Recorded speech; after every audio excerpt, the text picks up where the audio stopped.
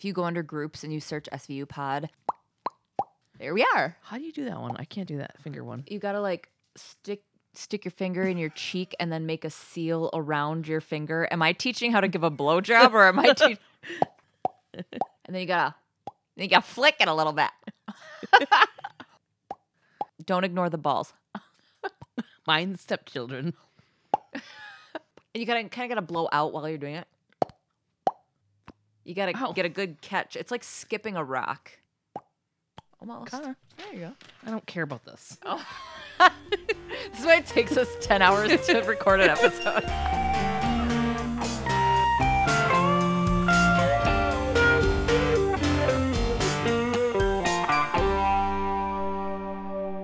Well, Hello. Welcome to SVU Pod, Especially Heinous. I'm Gabe. I'm Tasha. We are on episode 13. Of season 1. Entitled is the name. The name is entitled. The name is entitled. Follow us on Instagram at SVU Pod. Email us at svupod@gmail.com. Twitter at SVUPod. Go to our website at SVUPod, especiallyheinous.com. Join our Facebook group. Okay, season 1, episode 13, entitled. Yeah. So we open up, we're in a tunnel. There's 2 horse cops. Yeah. My computer auto-corrected it, and I'm like, horoscopes? I'm like, wait, no, horse cops. So That threw me off right away. It was just like I see horses and I knew in a tunnel and I was like, what's happening already? Yeah, and I realized it was cops. Yeah. like, they're having an innocuous conversation. About a George Foreman grill. And I'm like, oh, here comes the dead body. He's like, I got a good deal on eBay. 1 click. I guess eBay must have just come out. Whatever. They're clip-clopping through this tunnel. They come up on a dead dude in a car. Suit jacket, no pants, fucking brains everywhere. Mm-hmm. It seemed a little graphic for NBC. What are you talking about? Everybody's dick is shot off. And I know, but they're not showing shot-off particles of dick. there was brain chunks everywhere. Yeah. The way the cop seamlessly worked it into their conversation was so weird to me. Worked what in? The dead body? Yeah, he was like, hey, lovebirds, and they're still talking about the George Foreman grill, and he's like, wait, he took his pants too, and his brains or whatever, and it was, and he like was laughing. It was super weird. Desensitized. New York cops. On horses. Yeah. So Benson and Stabler are then at the crime scene. Ooh, it's a crime scene now. There's a bunch of people. The one cop on the scene is like, buku fingerprints everywhere. Yeah. Okay, chill out. They find an address book with blood and brains on it, and they're just like, brush past it, 4 o'clock, gym appointment. Then they go over and they're talking to this mom. And her 2 kids, yeah. I'm sorry, she's got 2 traumatized kids at the crime scene. And I hate to judge moms. Yeah, the car door's wide open. They're going through like... That's what I was going to say. I'm like, I hate to judge moms, but the dead driver's brains are in his lap. So she says that she heard a high-pitched, hollow, pop-sounding thing. Yeah, and she only heard it because she had her window open. So then this douchey... Wall Street guy. He comes up, and he's got a fucking trench coat and a slick hairdo. He's a douche. He's like, I heard a boom, not a pop. Also, I'm an annoying dickhole. Yeah. He like looks at her too, and he's like, not a pop. Like stares at her. It's like, Good okay. thing I'm here with my coat and my penis and my high-powered job to tell you. He probably doesn't. He probably gets the guys on the floor coffee, and he's like, yeah, this is the only place I can be in control. Yeah, he sucked. They're like, why didn't you call the police? And he's like, yeah, helicopters, gunshots, car alarms. Like, I'd be on the phone half my life. And they're like, cool, thanks for your help. Yeah. Anyway, so they're at the precinct. So the victim was Dean Woodruff, 35, shot once in the back of the head with a .44. He's a salesman for fitness equipment. He has an ex-wife and 2 kids in upstate New York. There's no eyewitnesses, just neighbors. They all agree it was like at 2 or 2:30 in the morning. Yeah, and then Munch is like, it was overkill and it's messy because they were trying to say like maybe it was a hit of some kind. Yeah. And he's like, this person is either a wacko or super insecure because it's just too much noise and it's too messy with such a huge caliber gun. And also, it's a known makeout spot where they found the car. And Stabler, did you notice this? Stabler's like, teenagers, dates, and coworkers, and kind of like shoots a side eye to Olivia. Again, is that a will they, won't they? Or is that him being like, yeah, you and fucking Cassidy? Oh. I don't know. I didn't. But if it's that, maybe he's fuck like, off and mind your business. Maybe he's like, take note. We should go talk to the coworker. Whatever. It's a thing. Go back and look. It's such a 90s thing to be like, let's friends this situation. Right. Let's Ross and Rachel this situation. You guys don't need to. You have so much that they don't have. Like constantly hard nips. Okay? That show is nothing but constantly hard nips. No, Oh, Friends? yeah. Oh, they were in. Hard nips were in. You want to talk Diamond Nips, Gabe? I know. I remember my dad being Rachel Diamond Nips Green of the Friends series. and no wonder because they were all super horned up for each other. Yeah, so then Munch is like a pro, you'd like do 2 quick shots with the 22 and it wouldn't wake up the neighbor's baby. Yeah, the location was a prime girl spot, but the prints haven't come back yet. Right. So they're in the Emmy office. She confirms the death was because of the gunshots. Yeah, and then Stapler's like, his pants were gone, and she's like, yeah, they're semen, but don't get too excited. Yeah. It's like, it could have been just like a natural death release. Which they've never brought up before. Yeah, and that reminded me of that one time when you did that impression of Stabler and you were like, shorts! The way you say it. What was he saying? What's in the head and what's in the shorts? Yeah, you did it. All right. So now they're at the office of Dean Woodruff. At the gym. It's Munch and Jeffries. The boss says Dean was more faithful than his wife, which like made me want to know everything about his marriage. You know what I mean? Yeah, what does that mean? You're quick to say that. Yeah. Ask me about my wife. Yeah. I'm unhappy. Yeah. He came in early every day. He was liked a lot. He was a good friend. Yeah, and the boss just thought it was great. And then all of a sudden, some God. Disney princess Yeah. in the background was like bad acting. Yeah. and Jeffries is like, what? Because everybody in the fucking gym heard it. Like, Yeah. you're not quietly weeping in another room. You were like, She legit, I swear to God, I saw her go, and then look up at Jeffries and then look back down. So yeah, it she's was this- like the worst acting I've ever seen, and we'll never see her again in a TV show or movies because of that. Right. She's She terrible. killed her career. That's why we don't know who she is to this day. So she's God, we really gave it to her. She's a blonde, not great at crying, and she gets Jeffrey's attention. And she explained to her that it was a close-knit group. She was saying that he was special, and Jeffries was like, huh. And she just kind of takes note of it, and she's like, oh, where did this close-knit group spend their time? And she's like, we all hung out at La Bar. Thank you for saying that because I rewound it. Like, is it literally called Le Bar? La Bar. Ugh. Yeah. So Munch and Jeffries go to La Bar to talk to the bar. Don't shake your head at me. I just hate that name. Oh, I thought you You're hated doing the way a I said- fine job. I'm just saying it French. Okay.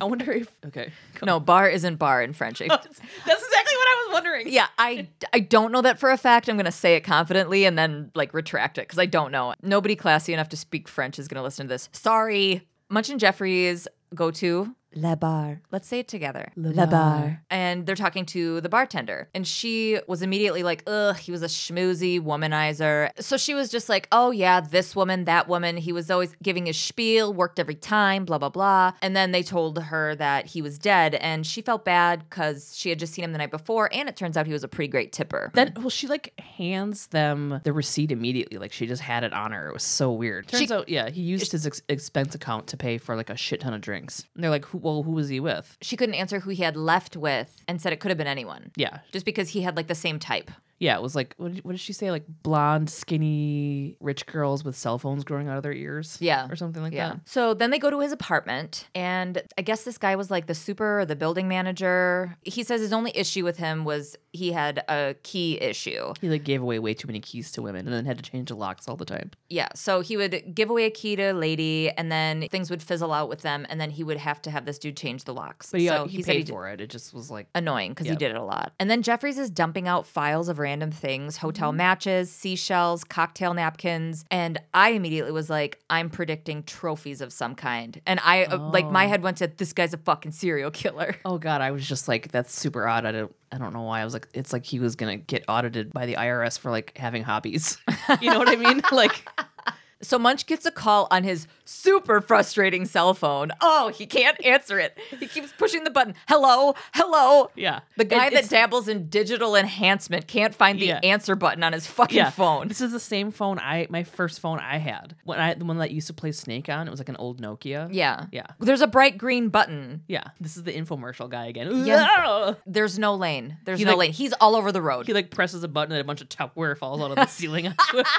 So Jeffries is like, oh my God. Give it to me, you idiot. And she hands him back the thing. Turns out, blonde crier, her name's Moira Shannon, has permits for 2 guns. A 9mm and a 44. Yeah. So those are pretty like intense weapons to own. But she has no priors. So then Munch sees a photo of Dean and Moira together. So then they're back to the gym to talk to her. Yup, they dated. He dumped her, and she didn't mention it last time. Yeah. But she was like, we both liked guns, and that's what we had in common. And They're like, do you have the gun, the 44? And she's like, no, I sold it like a year later because it was. do you have the receipt? And she's like, whoop. No, she wasn't. But she said she had it. She's like, I've been waiting for this. She sold it because it's impractical. It is impractical. They're like huge and loud and dumb. Mm-hmm. You're not going to go hunting with a 44, I feel like. No, or a 9mm for crying out loud. For crying out loud. What do you... So like, I'm from upstate. I'm like, you go apple picking? I don't understand. What does that have to do with anything? Do you go apple picking and then you throw them in the air and shoot them? What do you do? Lobster rolls? We skeet shoot lobster rolls. Oh man, those are so good. So they go back to the bar and they show Skeet shoot lobster rolls. Dude, I would just be hanging out underneath it with my mouth open. you get like a mouthful of buckshot, but then also wait, Maybe you're a not little going bit to of get butter. You're not You're not going to get buckshot with the 44. I don't know anything about guns except for I hate them. They go back to the bar. They go back to Le Bar. And they show the nameless female bartender a photo of the office blonde. And she goes, vodka tonic, she's old news. And I'm going to side note here, as someone who spent years bartending, this woman referring to a customer as vodka tonic is the most accurate depiction I've ever seen of anyone they've shown in the service industry on this show. Like when they're like, oh, I'm in the weeds and oh, I'm so frustrated. Like that kind of stuff where it's like, oh, this is what everybody thinks a waitress is and all that. Or like her weirdly smoking, like, I'm a bartender. Blah. Yeah. And a pirate. Her calling her vodka tonic, I'm like, ooh, I relate to that. One time I was out and I saw this dude that used to be at the bar that I worked at like every day. He was like, hey, what's up? And I'm like, hi. And he's like, you know who I am? And I went, I don't know your name, but you drink Coors Light. Yeah. And he's like, oh, he was just as happy that I knew his drink. Yeah. As maybe even more so happy. Yeah. I love a consistent drink order. Okay, so she's annoyed with them for even showing up and making her talk to them because she's clearly busy. So she's constantly working. I mean, remember when they came in? She's like, oh, I saw him last night. And it's like, you were there. She noticed that he left at 11:30 and then was there in the morning. She's trying to live in New York, possibly chasing a dream on a bartender's salary. So salary. I wouldn't even say salary. Bartender's crumpled up wad of cash at the end of the night. Yeah. She needs to work every day. Yeah. Let's build her a backstory for the next 45 minutes. Maybe she was working a double. Probably. Oh my God, a double as a bartender is so hard. Well, when does the bars close?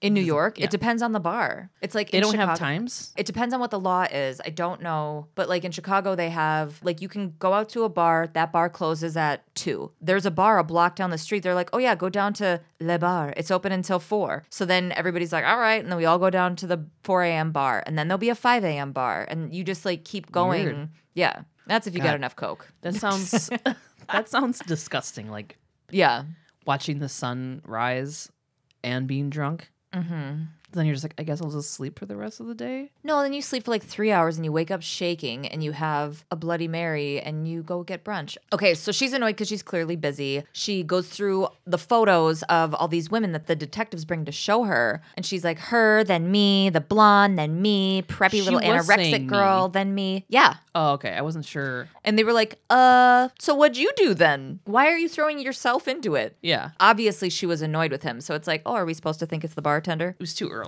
Yeah. She points out a woman at a table at the bar who had talked to Dean and the woman he was with the night before. So she's like, go talk to them. Like they might hang out at the table. Yeah. Yeah. They go up to this table and the dude that this girl was with was like this entitled roidy guy. Yeah. And he like stands up really fast and he's like, what's up? Yeah. And Jeffries barely fingertips him on his shoulders and pushes him down. And she's like, we're here. Yeah. We're cops. But then she keeps her hands on his shoulders the entire conversation. conversation. Yeah. Which was a fucking power move that I loved. Yeah. I like them as partners. I do She makes too. me like Munch more. Well, because she keeps him in line. Yeah. Well, she doesn't, but she checks all the bullshit that he says. Yeah. So the chick at the table recognizes him. Yeah. Okay. And she was like, oh, yeah, massive pecs, washboard abs. And the guy kind of like looks over at her. And she said that I called him the Willy Loman of dumbbells, which he didn't appreciate. Or he didn't get. And I'm like, I don't get it either. So Yeah. I Googled it. Yeah. Did you Google it? Yeah. Okay. Willy Loman is the fictional character in The Death of a Salesman. Look it up. I'm not going to go into it. I am. Okay. So her Good. burn was SparksNotes.com describes him as an insecure, self-deluded traveling salesman. Willie believes wholeheartedly in the American dream of easy success and wealth, but he never achieves it. So now I'm like, oh, dude, sick burn. Yeah. You know? Yeah. Munch is like, you know who did enjoy those quadriceps? As in, Just what lady say was quads. with him? Ugh. Just say you're just looking for Pissing shit me. to hate on him. So she goes, one of the Mulroneys. And everybody's like, kind of looking around like, what? So we're in the precinct locker room. Benson says the Mulroneys are a huge clan. It's the former governor Mulroney's family. And there's only one daughter left named Stephanie. But they're like waspy, rich, yeah. Fucking blah, blah, blah. Like a big deal, a lot of power family in New York. Yeah. So Stephanie Mulroney, when she was college age, she was like a kind of like a wild child, did a lot of drunken stuff. But now she's 33 and runs some socially conscious investment group. They had left a note at her place 3 hours earlier and left messages on her Answering machine. Answering machine. And then some friggin' dude walks in, the intern, the cop intern. Yeah, I don't know, but I hated him later. Yeah, he's like, there's some big mouthpiece in your office. I tried to get him to go away. His name is Rumsey. So this is the former Governor Mulroney's legal advisor. And Munch is like, think Chappaquiddick, my friends. These people don't talk unless they've got all their ducks in a row. Yeah. Which Okay. I didn't know what that meant the first. Well, guess what? You're gonna. Think Chappaquiddick? Yeah, Chappaquiddick. Is that a name? It's a place. My chaser's on Chappaquiddick. Okay, cool. Yeah. Now I'm like, I'm not understanding. So now they're in Cragen's office. His name is Patrick Rumsey, but he's there as a family friend as opposed to being their representation, which Cragen assumed. He is a set of shoulder pads over a pea coat, and I can't get past it. He's perfectly cast. Yeah. Okay. Yes, he really is. So apparently Stephanie had witnessed the attack, and he's there to help in any way he can. And I was like, yeah, sure. So he talks around her being interviewed by the police. Oh, she's going through a lot. Here's her written statement so you can have it while it's still fresh. Yeah. Cragen's like, bitch. We take our own statements. He's like, well, yeah, I mean, he was calm about it because he has to be because it's fucking Mulroney clan. yeah. But yeah, he's like, we took our own statement, and they obviously want to talk to her. Oh, of course, when she's ready, she gets to decide when it happens. Yeah. Entitlement. Yeah. And then they go to the Mulroney house. It's Benson and Stabler. Fucking. The Mulroney estate. Yeah. The mom walks in. Her name is fucking not Regina. Regina Mulroney. Regina. I'm sure it's spelled like Regina, but she's so fancy it has to rhyme with vagina. Like, what is this? And then I wrote, do we even need to make any jokes? Like, it's too easy. This is just her character, right? I think when I go, what is this character saying? Her name is Regina Mulroney. Well, is this a Boy Named Sue situation? Because she needs to be a powerful bitch to walk through the world with a name like Regina and pull it not off. give in to the change of Regina, the easy change that it's like, actually, everybody's been pronouncing it wrong my whole life. It's Regina, and then slip into that. Yeah. Do people call you Gina at Bridge? Did they workshop like a bunch of rich lady sounding names, you think? I mean, probably. Every great family has a secret. It's how you spend the money that counts.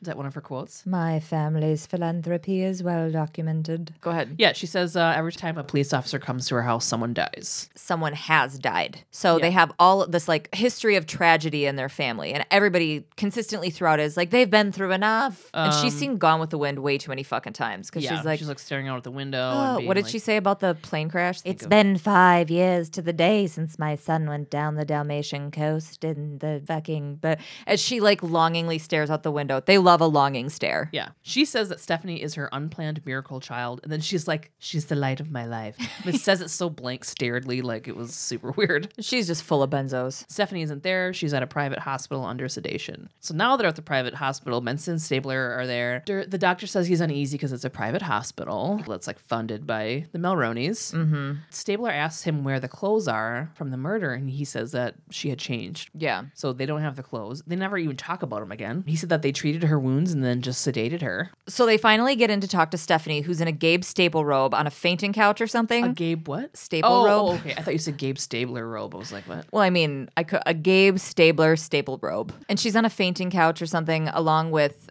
shoulder pads and vagina. Okay, go. Yeah. So she said that she had left the bar with Dean. Every question they're asking, she's like looking at the lawyer and the mom to see if it's okay to answer. Mm-hmm. She left the bar with Dean. She had met him there. And when they were parked, he was leaning against the window of the car and made a joke about the disadvantages of bucket seats. Ew. Yeah. It seems her mom and the lawyer are making her feel uncomfortable and like not able to say what really happened. I think it's just the nature of the family. Yeah. I mean, she's not going to be like, yeah, we went there to fuck. You know what I mean? Mm-hmm. So she leaned in to change the radio and then the shooting occurred. She can't remember the time. A man came up real fast and it was dark. He had a gun out, black rimmed glasses, like Buddy Holly glasses, dark hair, roundish face. And Stabler asked why she didn't call the police and she just said it was awful and started crying. And they're like, get out. Yeah. Oh. And she wept. And she wept and Regina was like, thanks for coming. She didn't say it like that. That's not a good... Thank you for coming. Perfect. Entitlement. So they're at the precinct again. Assuming that Stephanie was telling the truth, they're looking for outside motives. Jeffrey suggests lots and lots of women. That's a motive. There's somebody that's going to get jealous. And then Cragen's like, well, with that many girlfriends, there's got to be a bunch of boyfriends. So there's like jealousy, the ex-wife. She has 2 of their kids and he betrayed her the most. So he sends Munch and Jeffries to do ballistics and Benson and Stabler to check out all the boyfriends. Initially, they're frustrated because they're kind of at a dead end with Stephanie because it's her word against the cops and the Mulroneys have a shit ton of support. And Olivia goes to Cragen, one police plaza all over you. And really just like there's higher ups that are breathing down Cragen's neck because they're even fucking with this family. Like that's the kind of power that they have. Yeah, they're in the forensic area, ballistics forensics, I don't know. It's Munch and Jeffries. So he was shot with a .44 black Talon bullet. A cop killer. Yeah, they stopped. And then Ice-T's like, can I get a job? And they're like, they stopped making them in 1994. I hate that I implied that Ice-T asked for a job. You know that they called him and they were like, we need you here, Ice. Yeah. And he was like, I'm busy. Is that? Hey, I'm busy. I'm Ice-T. I think you have him confused with Andrew Dice Clay. Hickory dickory cop. No. Oh, shit. Leave that in. Oh my God. I wish everybody could see the little like collar pop she tried to do with her little t-shirt. Oh my God. This is why I've always loved you. I love you so much. Okay, so they stopped making the black Talon bullets in 94. Munch says it because it's too recognizable. The bullet manufacturers want to be more anonymous so they can't get Does anyone sued. else notice how Gabe says bullet? It's really cute. What am I saying? How? Bullet. Bullet. Bullet. You pronounce the O like instead of oh. Bullet. I say bullet. Maybe I say it wrong. Bullet. Bullet. Bullet. I do say it weird. You say bullet. Was this like the Almonds thing? Yep. It is. Anyways, the bullet. Fuck. Sorry, I can't point it out because it's going to ruin your ability to speak. The bullet manufacturers want to be more anonymous so they can't get sued. So that's why they stopped making them. Too recognizable. Yeah. So now they're at Dean's ex-wife. Oh, they actually didn't have her name. That's weird. I love this lady, by the way. Yeah. She was like bummed that he was dead, but she was like, Well, they're like, are you still mad? She was like, not really. She said it in such a good way. You know? I believed her. Yeah. Like it That they like had the been way- married, and she was like, yeah, this was irritating, but that was in the past, and it's really too I'm bad. not really mad about it anymore. Anyway, so she said the last straw for her was when a sophomore stopped by to return Dean's books, and she was like, as F. Yeah. She's like, bitch, I can smell his dick on your breath. Yeah, and then they were like, are you still mad? And she's like, no, not really. Yeah. She said Dean's dad worked on a lumber yard and Dean helped out, and before long he was like running the place. But nothing was ever good enough for Dean's dad. So she says that's why she thinks he chased so many women, which is really like nice. It's like That she looked into she like the whys she of. processed it and was like, okay, Yeah. And then Olivia said it wasn't hard for Townie to meet college girls and Dean's nameless ex-wife. I have this in here. Dean's nameless ex-wife said hard wasn't Dean's problem. Ha! She didn't laugh. That was me. It was in my notes. So then they're at Barrett University. Benson and Stabler are walking and talking to another nameless woman, and she appears to be the campus therapist, director, doctor. I don't know, because they never specified. So now she has no name and no specified job. Yeah. But she bullshits around. But she's very important. She is very important. She bullshits around Dean being a ladies' man or a Lothario in another time, aka a dude who won't take no for an answer. And Stabes is like, cut the crap. There had been rumors about Dean, and there had been some complaints from women. She spills that Stephanie Mulroney came to her, quote unquote, her words, crying rape about Dean, but nameless lady doesn't believe Stephanie Mulroney. Which is weird because the whole time she's talking about how like date rape is a problem and blah, blah, blah, and then doesn't believe like somebody that tells her. Yeah. So then I'm like, oh, she didn't meet him at the bar that night. She actually met him sophomore year. So, and then this woman is like, He seduced her and treated her shabbily, no more, no less. This is why women don't report, actually. I have this in my notes. yeah. So did Stephanie revenge kill him is what I'm thinking? Yeah. And also she makes, You're like 100%. yeah. Well, she believes the pressure of being a Mulroney is too much for Stephanie. That Yeah. was like a theory that this woman had. Yeah. Benson and Stabler are back at the Mulroney house. Rum Tum Tugger is. I forgot I put that in my notes. Whoa. Because first of all, the Mulroney hose, Rum Tum Tugger. Who the fuck? Rum Tum Tugger. Shoulder pads. His name is Rumsey. So Oh my god. Benson and Stabler are back at the Mulroney house. Shoulder pads is standing in front of Stephanie, intercepting questions. I can't call him Rum Tum Tugger because it's gonna be confusing. Yeah, but then explain it. Benson and Stabler are back at the Mulroney house. Rum Tum Tugger is standing in front of Stephanie, intercepting questions. I kind of was annoyed with him, so who's Rum Tum Tugger? he's shoulder pads because his name is Rumsey.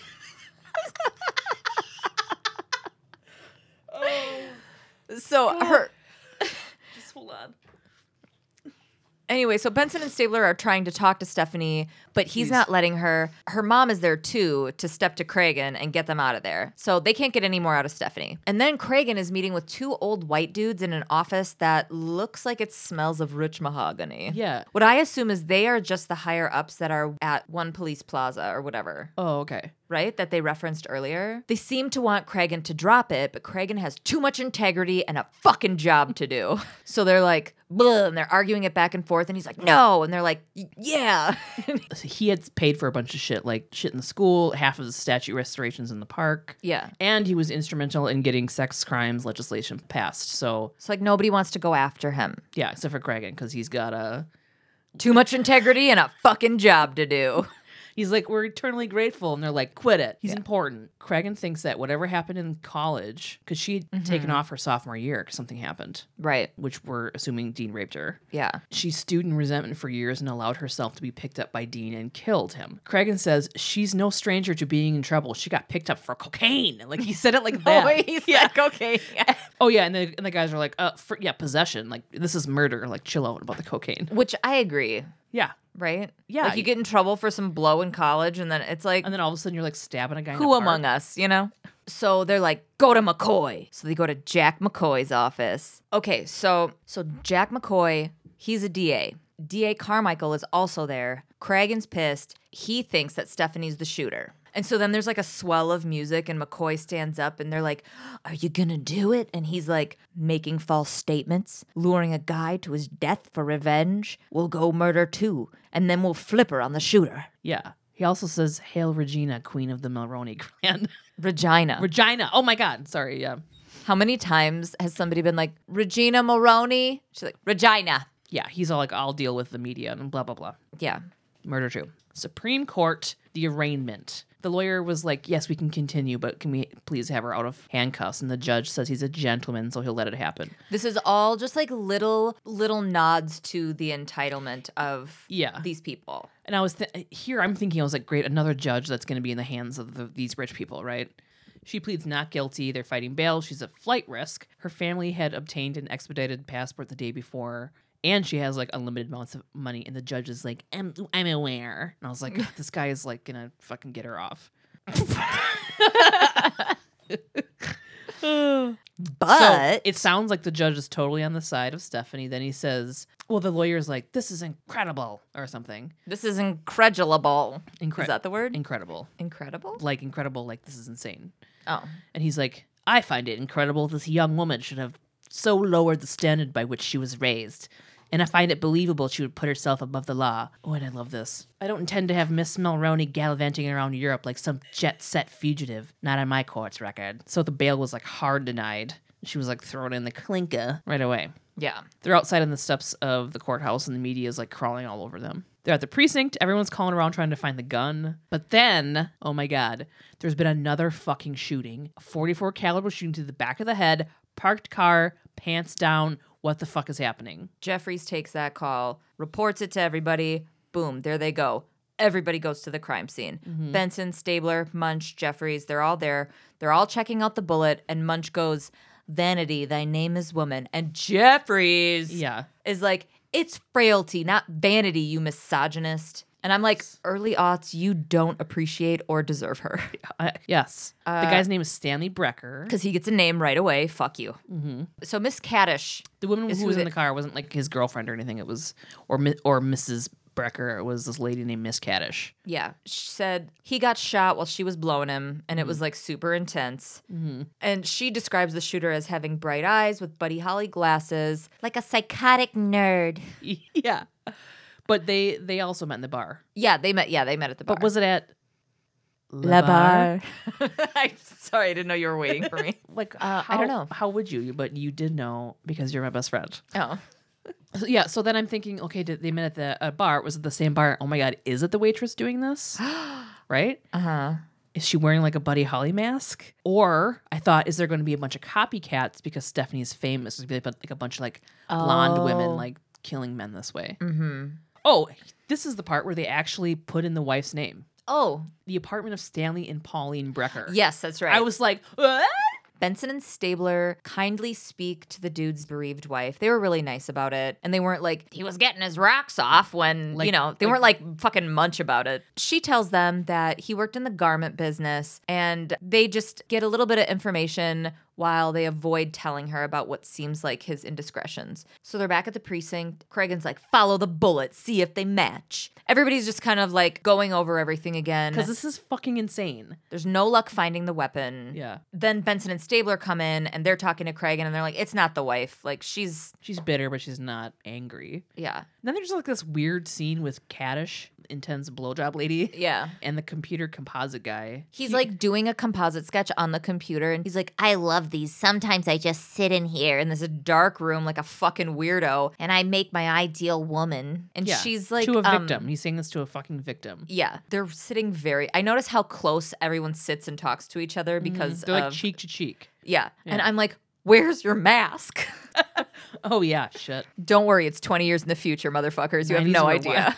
Jeffries is talking to Craigan. She had done a deep dive into the past and found 319 shootings with a .44. Yeah. So Craigan calls Briscoe and homicide Green and Briscoe. We're back to these guys. Yeah. So he's talking about a case from years ago. Jill Templeton was the only witness back then, and it was a Buddy Holly motherfucker. So Munch and Jeffries go to a gun store. Arthur Pruitt bought black Talons, and his description matches the shooter. And it was like kind of some bullshit to like get to Arthur Pruitt, but Jeffries is like a rat-tat-tat on the guy's chest with her warrant, and she's like, just fucking give me the... Obviously, I brought this. She's like, I did it because I knew you were going to be a douche. Yeah. Also, I thought this episode was going to be like, you know how sometimes they'll have the killer right away, but it's like a long drawn out thing because of like their class or whatever. Yeah. And I thought this was going to be that, but there's like a crazy twist. And I just remember having like hard nips this whole time. So they're back in the precinct. Arthur Pruitt has been in prison. He got out. He came to New York, and they've got his address. So then they send like 35 cops. Everybody in the cast goes to get him. He's in a flop house in Chinatown. There's a lady smoking at the front desk. I can only describe her as future me. If she was wearing a jean vest, it would be a dead ringer. She points out Pruitt. He's sitting on the couch smoking with no glasses on, so obviously it's not him. He asks Benson for her ID and then puts on his damn Buddy Holly glasses. The music starts to swell when that happens. As he like takes his glasses out of his pocket, and we're like, let's get it moving. We all know it's him. Yeah. Then they go to his room. And they find a wall. Like all of the cops go to this room. Everybody. Yeah. It's a tiny room, and they find a wall full of paper clippings of all the shootings. But what's really weird is they're newspaper clippings. Mm-hmm. But did they show newspaper clippings with like brain splatter on them and stuff? Because they were like, They used to show some pretty intense shit in the newspaper. well, So there's a lineup. All 3 female witnesses come in separately and immediately are like, it's him. It's that guy. Like, no hesitation. They all point to the same guy. So then Green and Briscoe are interrogating him so this is a caller for both precincts. Yeah. For homicide and for sex crimes. So Green and Briscoe are from homicide, so both teams are going to interrogate him. yeah. Green knows how to give a sickie like him an ego boost over how disgusting the crime scene photos were. So he's like, oh man, I almost lost my lunch. And he was like complimenting him in that way, trying to get that to make him talk because he knew that he would be proud of them. And then Briscoe kind of chimes in with that too. So then Munch and Jeffries take a turn, and Munch is going in hard on this guy. Yeah. He keeps like whispering in his ear he's going to kill him. And the guy's like, Yeah, and he's get like, him off me. I'm going to kill you. I'm going to kill you. Yeah. And Jeffries is like, well, back off, man. Like obviously doing the bad cop, good cop thing. yeah. Or he's like, oh, you're the bad cop. And Munch is like, yeah, I'm fucking the bad cop. Yeah. And he's like, is this legal? Munch is like, probably not. Yeah. Whatever. It was stupid. So then Benson and Stabler's turn. Stabler literally AC Slaters him and turns a chair around to sit on backwards. And have a rap. So they're taking the reasonable and cool approach. Yeah. Let's talk about the working stiff Dean Woodruff. But he can't get anything out of him. But Stabler stays level and chill. Yeah. And then they start to praise how good of a scene it was and got him to speak about leaving the girls alone. And Stabler's like, it was. Buddy Holly Glasses is like, gentlemanly. Yeah. And And he's like, is this a yes that you did it? And he was like, under coercion. It's a yes. yeah, so he was really annoying. Munch is like, Arthur's been stonewalling us for an hour and then flip-flopped. What's his agenda? I'm like, it's only been an hour and you guys have changed hands that much? You guys are that impatient? But it's been 1 hour. So they're in the Emmy's office, and Munch is hitting on her, Hard. Yeah. like super hard. She hates it. She's not having any of it. She goes on to tell him that Stanley Brecker... Sorry, I typed in, I laughed at this interaction. Stanley Brecker was beat up pretty bad not long before he was killed. So that was just the information that we needed to get, and the rest of it is just Munch being a creep. And he's like, will you ever have dinner with me? And she's like, not while I can still feed myself. A dunk! And then she fucks off. So Cragen's back in the old white guy's office, and Cragen has to apologize to the Mulroneys, and they treat him like a fucking child. Yeah. The 2 crabby old guys in the balcony from the Muppets, right? Yeah. It's pathetic. It's irritating. Cragen's just trying to do his fucking job to the best of his ability. Nobody wanted to press these people. And he was like, I don't care if they have privilege. I'm going after who I think it is. Yeah. But they're like, somebody's going to have to take the heat for this and it'll be painless. So Cragen's like, sorry, wah wah. And this little rich bitch is like, okay. Yeah. She's a brat. Regina was actually sorry I said that so hard.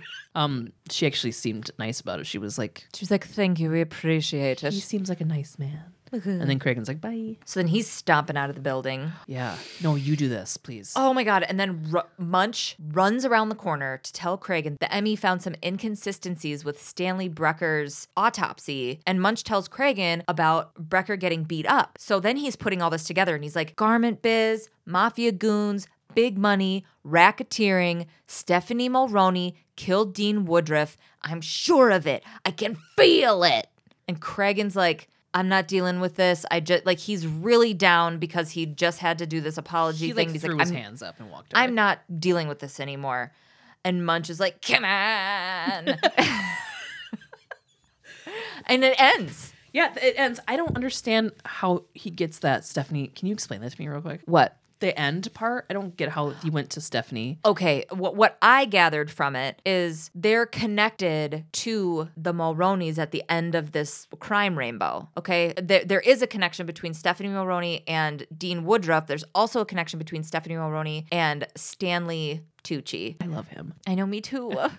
What's his name again? Brecker. Stanley Brecker. The one that was beat up. Yes. And Stanley Brecker worked in the garment business. The garment business is code in old-timey New York for like heavily mafia run, Yeah. All right. So then you've got mafia goons. So who beat this guy up? Mafia. Why? Usually it's because money's owed. Okay. There's racketeering, which is other people are doing it so that schmancy rich people don't have to get their hands dirty. And he's just putting together these connections. All of these things leads back to them. Yeah, but the caddish girl, she saw the guy with the glasses too. And that was who was in the car with Brecker. Yeah, that guy might be involved. It doesn't mean that Stephanie's Mulroney's not involved. Just somebody else is taking the heat for it. So, like, did they maybe know that the glasses guy was killing people and then should use that?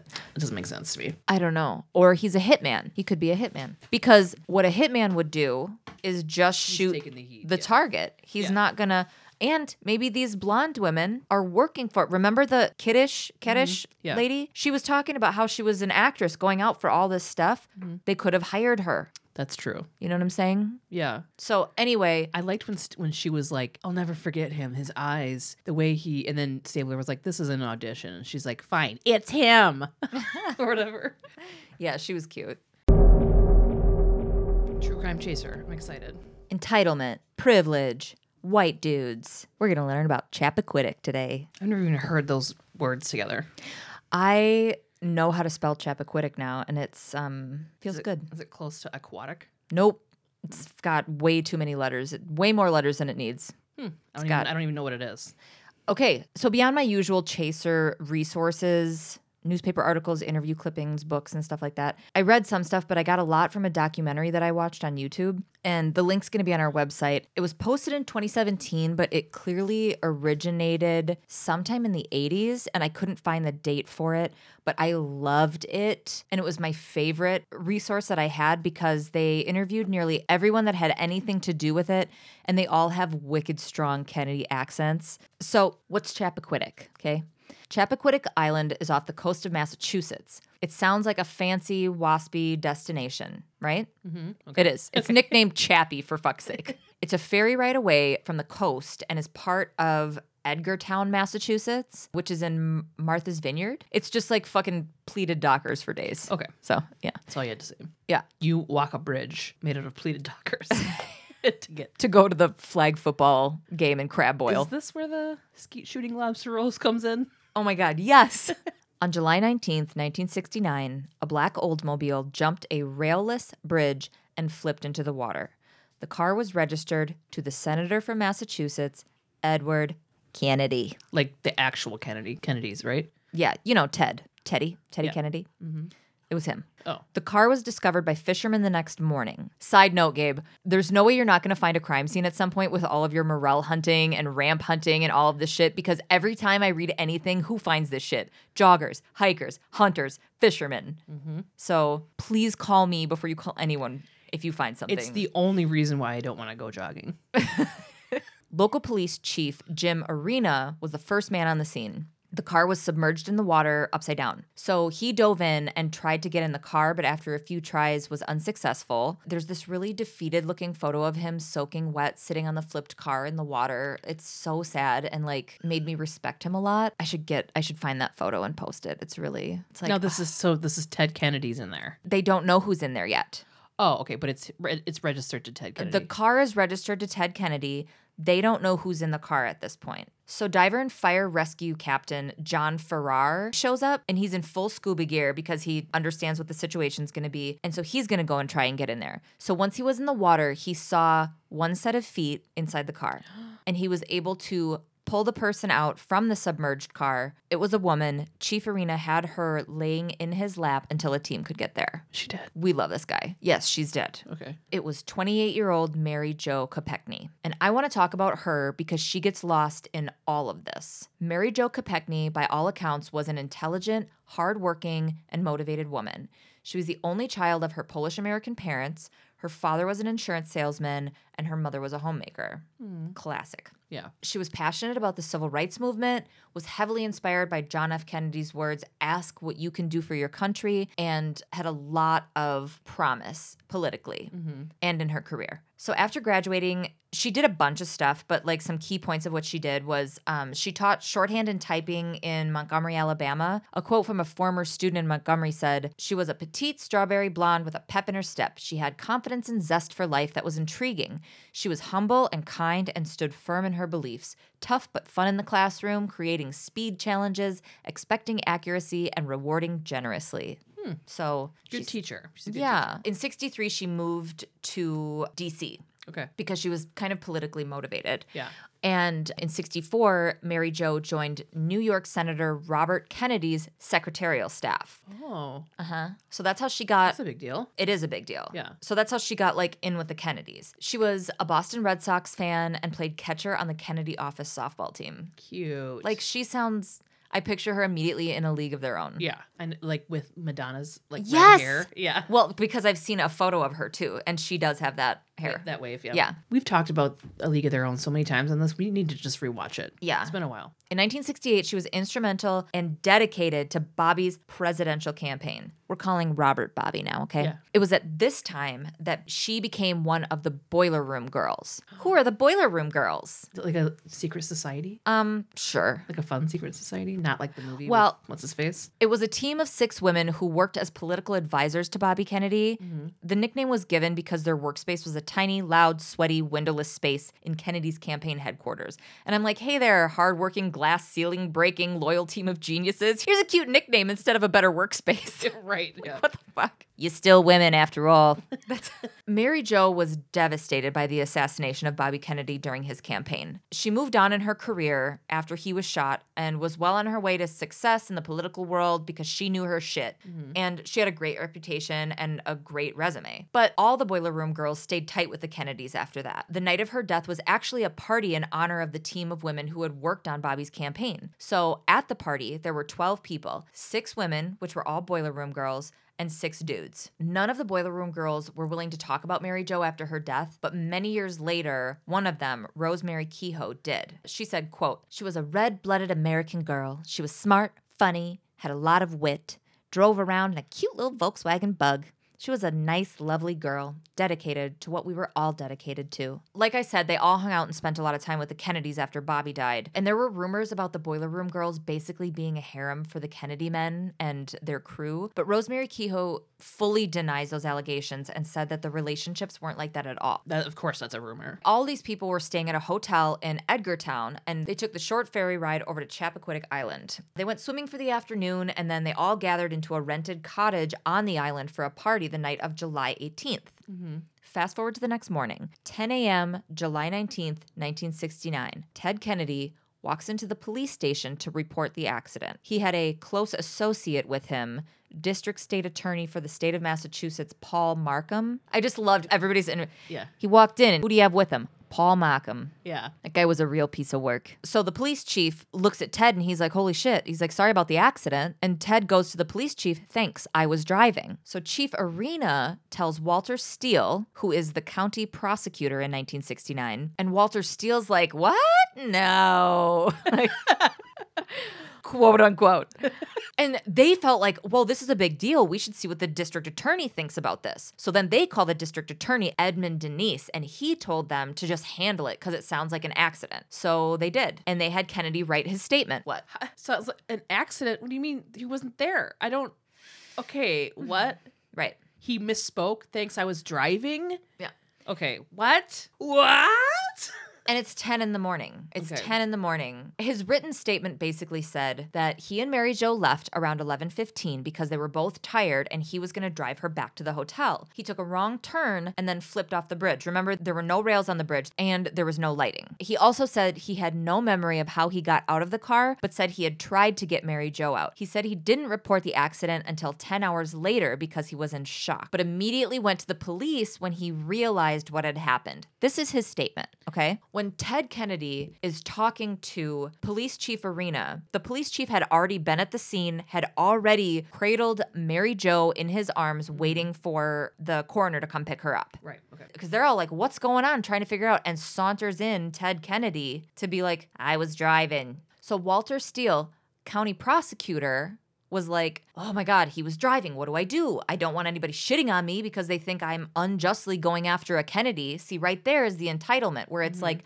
I don't want to fuck with my job or how I'm perceived. But he's like, so I reluctantly did my job. Yeah. Right? So he's like, I'm going to do my job no matter what. But I don't want to. Yeah. So the amount of time that he let pass meant that he left the scene after knowingly causing bodily injury. That is a crime. Whoa. Okay? Yeah. So after he gives the statement, Kennedy runs off to his family's property in Hyannisport and told the police chief not to release his statement until his lawyers were able to look it over. Insert what the fuck here. Hyannisport? Hyannisport.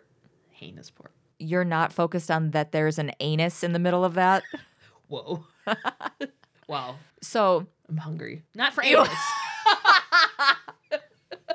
okay, so there's so many things wrong with this. Like, first of all, he just leaves right away, gets to take off. He's like, here's my statement. Bye. I'm going to go to my family's house. Yeah. He told the police chief, don't release my statement until my lawyers can look at it. Right. I'm like, okay. So the next day, the media is going bananas. Right. Chief Arena felt like he was under a ton of pressure. Nobody's getting back to him. Like, the lawyers aren't calling him back. He can't get a hold of anybody in the Kennedy camp. Mm-hmm. And he was like, fuck it. And he read the statement to the media who had gathered outside. Mm-hmm. This, of course, didn't calm them down like he had hoped. It prompted even more questions, and the shit blew up. Mm-hmm. So everybody's like, why was he out with a young single woman on a late night? Was he drunk? No witnesses were talking. Kennedy went into hiding and wouldn't speak to anyone. Until 4 days later, he showed up at Mary Jo's funeral with a neck brace on. And I'm like, fuck you. Mm-hmm. Oh, you're going to love this. After the funeral, the Kennedys came home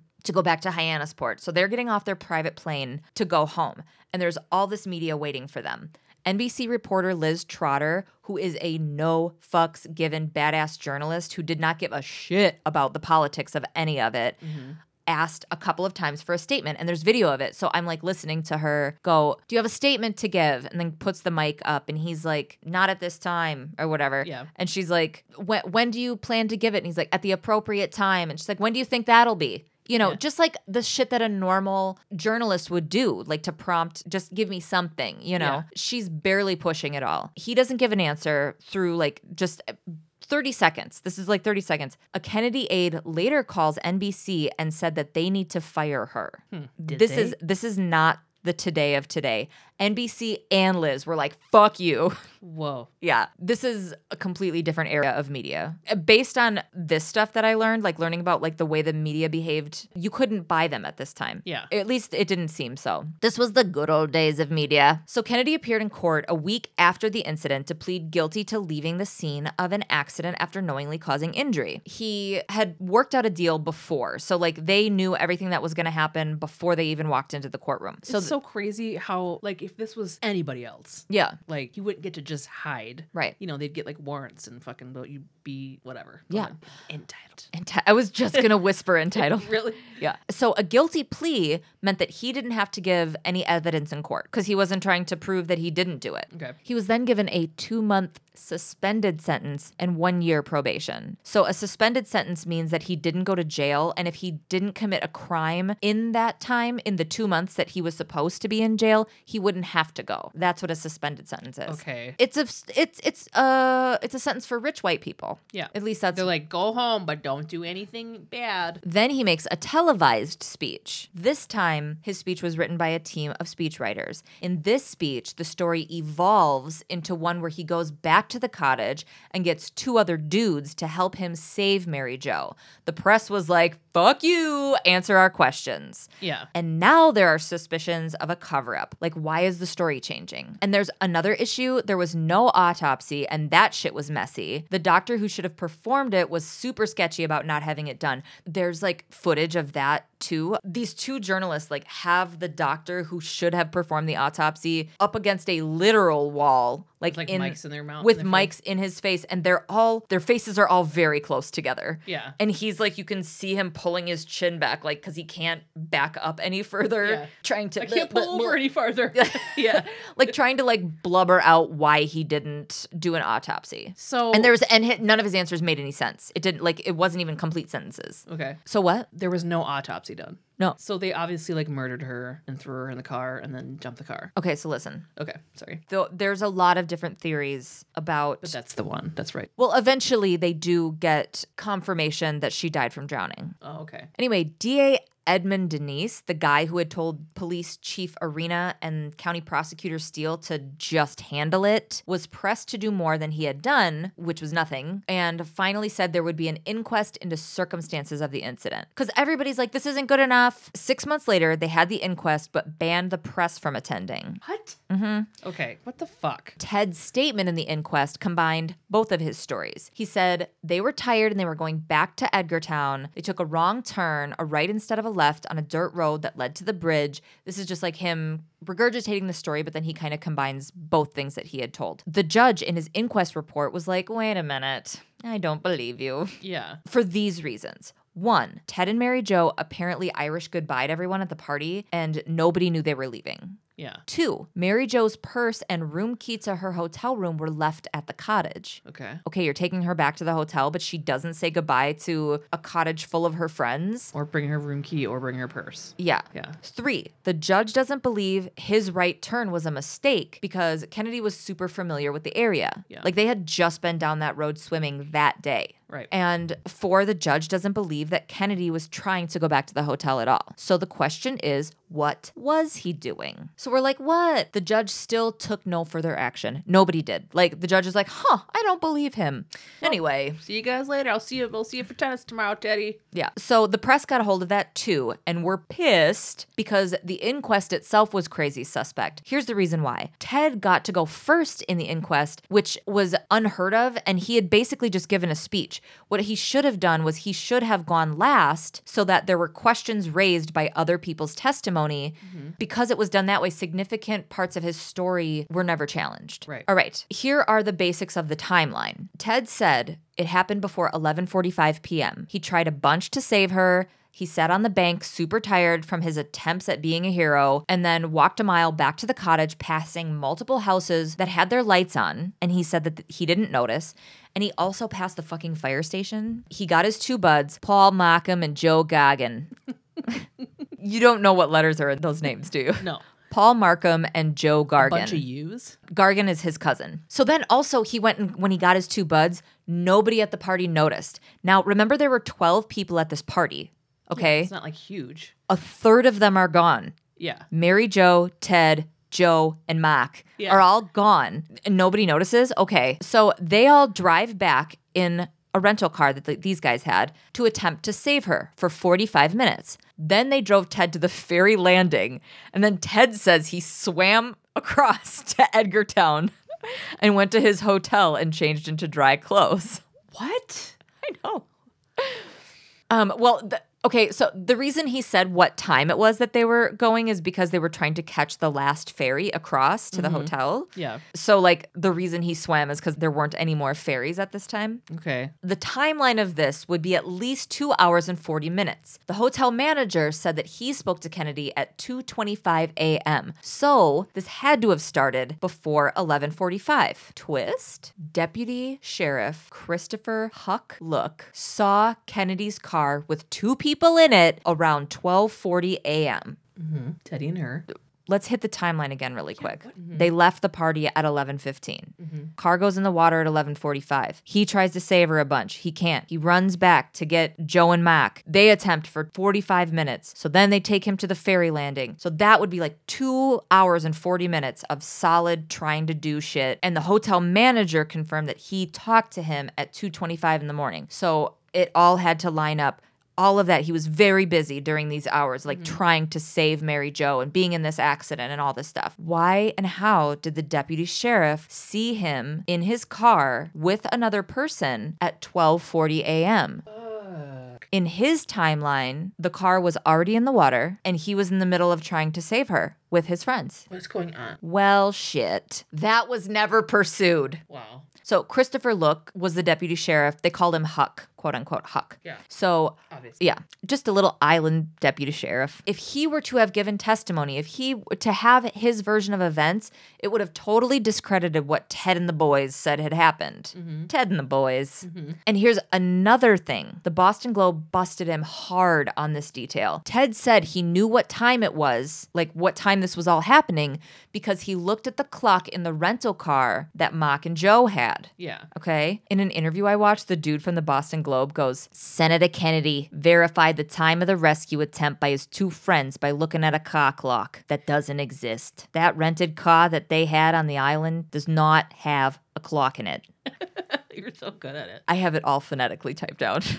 Clock in it is CLAWKENET.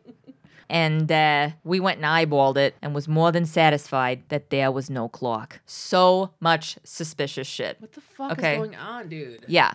So there's piles of contradictory evidence. And I just find it all fascinating and disturbing. And it's more gross to me because Mary Jo is completely lost in all of it because it becomes a political scandal. That's why when they're talking about like politicizing and everything in the episode, that it's like very in tandem with Chappaquiddick. So a lot of testing has been done since involving cars going into the water and crash testing in general.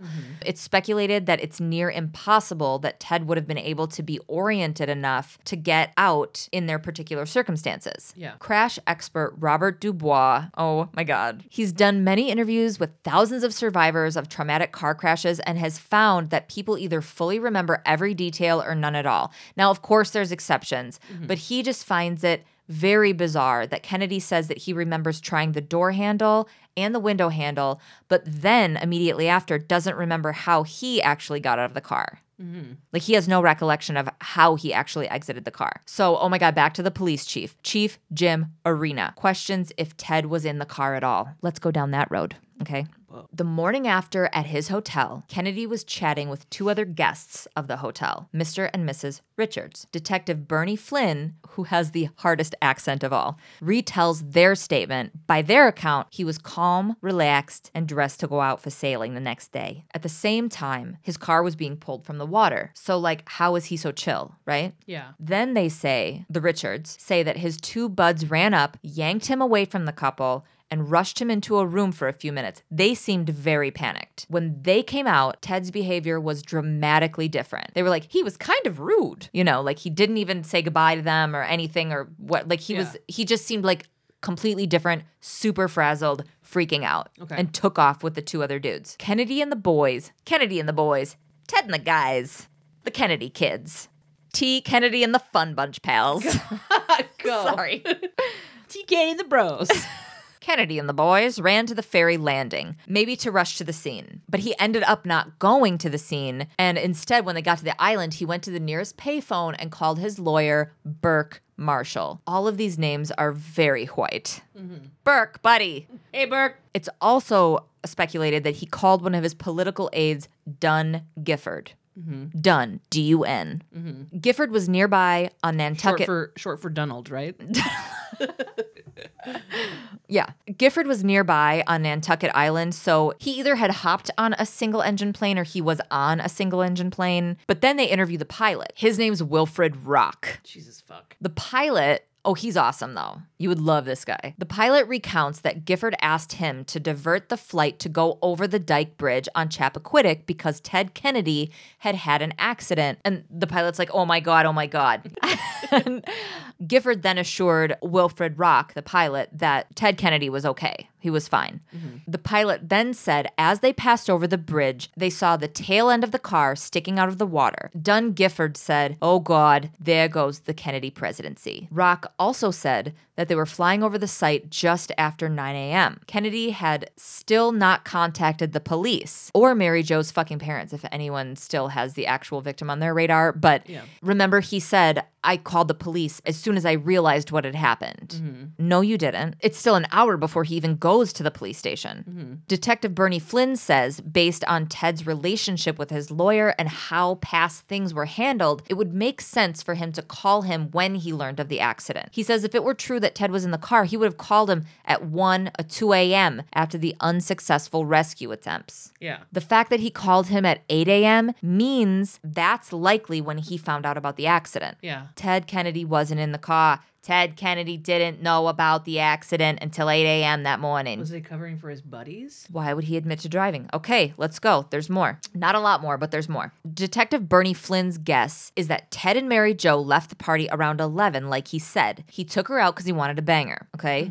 That's why she didn't take her purse or her keys or say goodbye to anybody because they were like sneaking off, all right? The next time his car is seen is when Deputy Sheriff Huck saw his car at 12:40. When he saw his car, it was only 400 yards from the cottage. Yeah. That sounds like a little fuck break. The cop saw a car pulled over on the side of the road, so he went to see if everything was okay. The driver looked in the rear view and then the car took off fast. Okay. So Bernie thinks that Ted's out in the middle of the night with a young lady who isn't his wife, Joan, Yeah. driving under the influence, being stopped by a cop. Yeah. He speculates that Ted got out of the car down the road a ways, told Mary Jo to drive herself. Then, if she gets pulled over, she could say that she was alone. Yeah. He's trying to get out of trouble. Yeah. She doesn't know where she's going. She drives off in the dark, not knowing the area exactly. Yeah. Driving a big old sedan when she's used to an adorable little Volkswagen. Yeah. And drove off of the unlit, narrow, railless bridge alone and drowned. Yeah. Okay. Back to Robert Dubois, crash expert. He explains that she didn't sustain the injuries that a passenger in this type of accident would normally have. This documentary had fucking everything. This is confirmed by the embalmer who they had an interview with, David Guay, who said there were no cuts, abrasions, bruises, broken bones, or lacerations on her body. The conclusion Dubois draws is that Mary Jo could not have been in the passenger seat and avoided those kinds of injuries.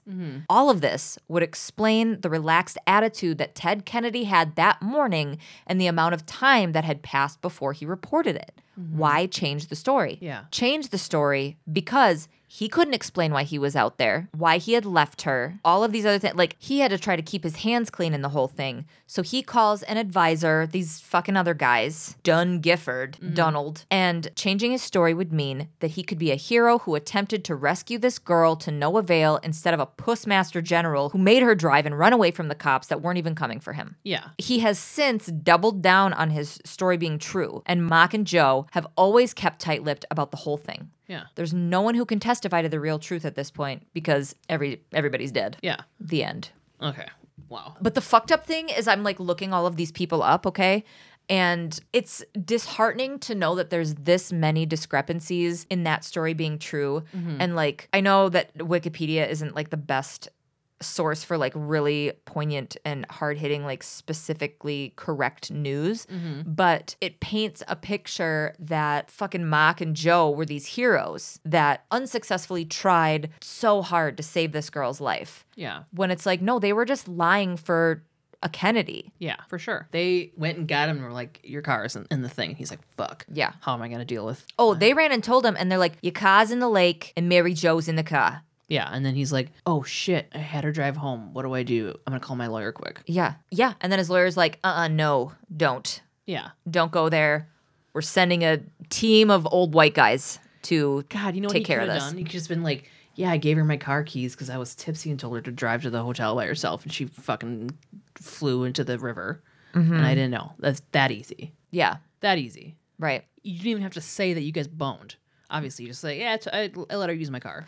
But it was probably, I mean, they probably went over all the scenarios like, well, because Ted was drunk the night before. He had to have been. One, yeah. because he's like a known hard binge drinker And after it's that. 1969. Yeah. And they're like And partying. They're at a party. she had a blood alcohol point. She had like a 0.09 blood alcohol, which is like, it would still be considered legal to drive because it was 0.1 at the time. Yeah. But she was still like, Tipsy as shit. Yeah. that's like away from being 0.1. You're So tipsy for sure. she's driving in the dark in an unfamiliar car. She's like rattled. Because she thinks the cops are coming after her. Yeah, that's another thing that fucking Flynn says is he probably told her to go back to the party, go back to the cottage, and I'm gonna fucking get out of here. Yeah. Or he like sat in the woods and he's like, I'm just gonna go back to the hotel, and he swam there. That's not how he would talk. He would say, all right. I'm just gonna go back to the hotel and put on a robe and get some rest because tomorrow we got a lot of sailing to do with You just turned into Christopher Walken. Mac. Mac and Joe and Dunn and fucking Bobby. We're all going to go sailing. Oh, Bobby. All right, are we done? Yeah, we're done. All right, love you. Bye. I wonder if the dicks were in black and white then. I guess we'll never know. When somebody unzipped their pants, it turned into The Wizard of Oz when it turns to color. And they called it the Yellow Brick Road. Yeah. I was there. Piss. Yeah. I know. I do that. They call the district a turdney. A turdney. Can we sometimes add the, that classic sound of something breaking like in Wet Hot American Summer? Can we sometimes just add that like pot breaking thing? No, we're not a morning drive time radio fucking show. That's- Pew pew pew. It's top of the hour.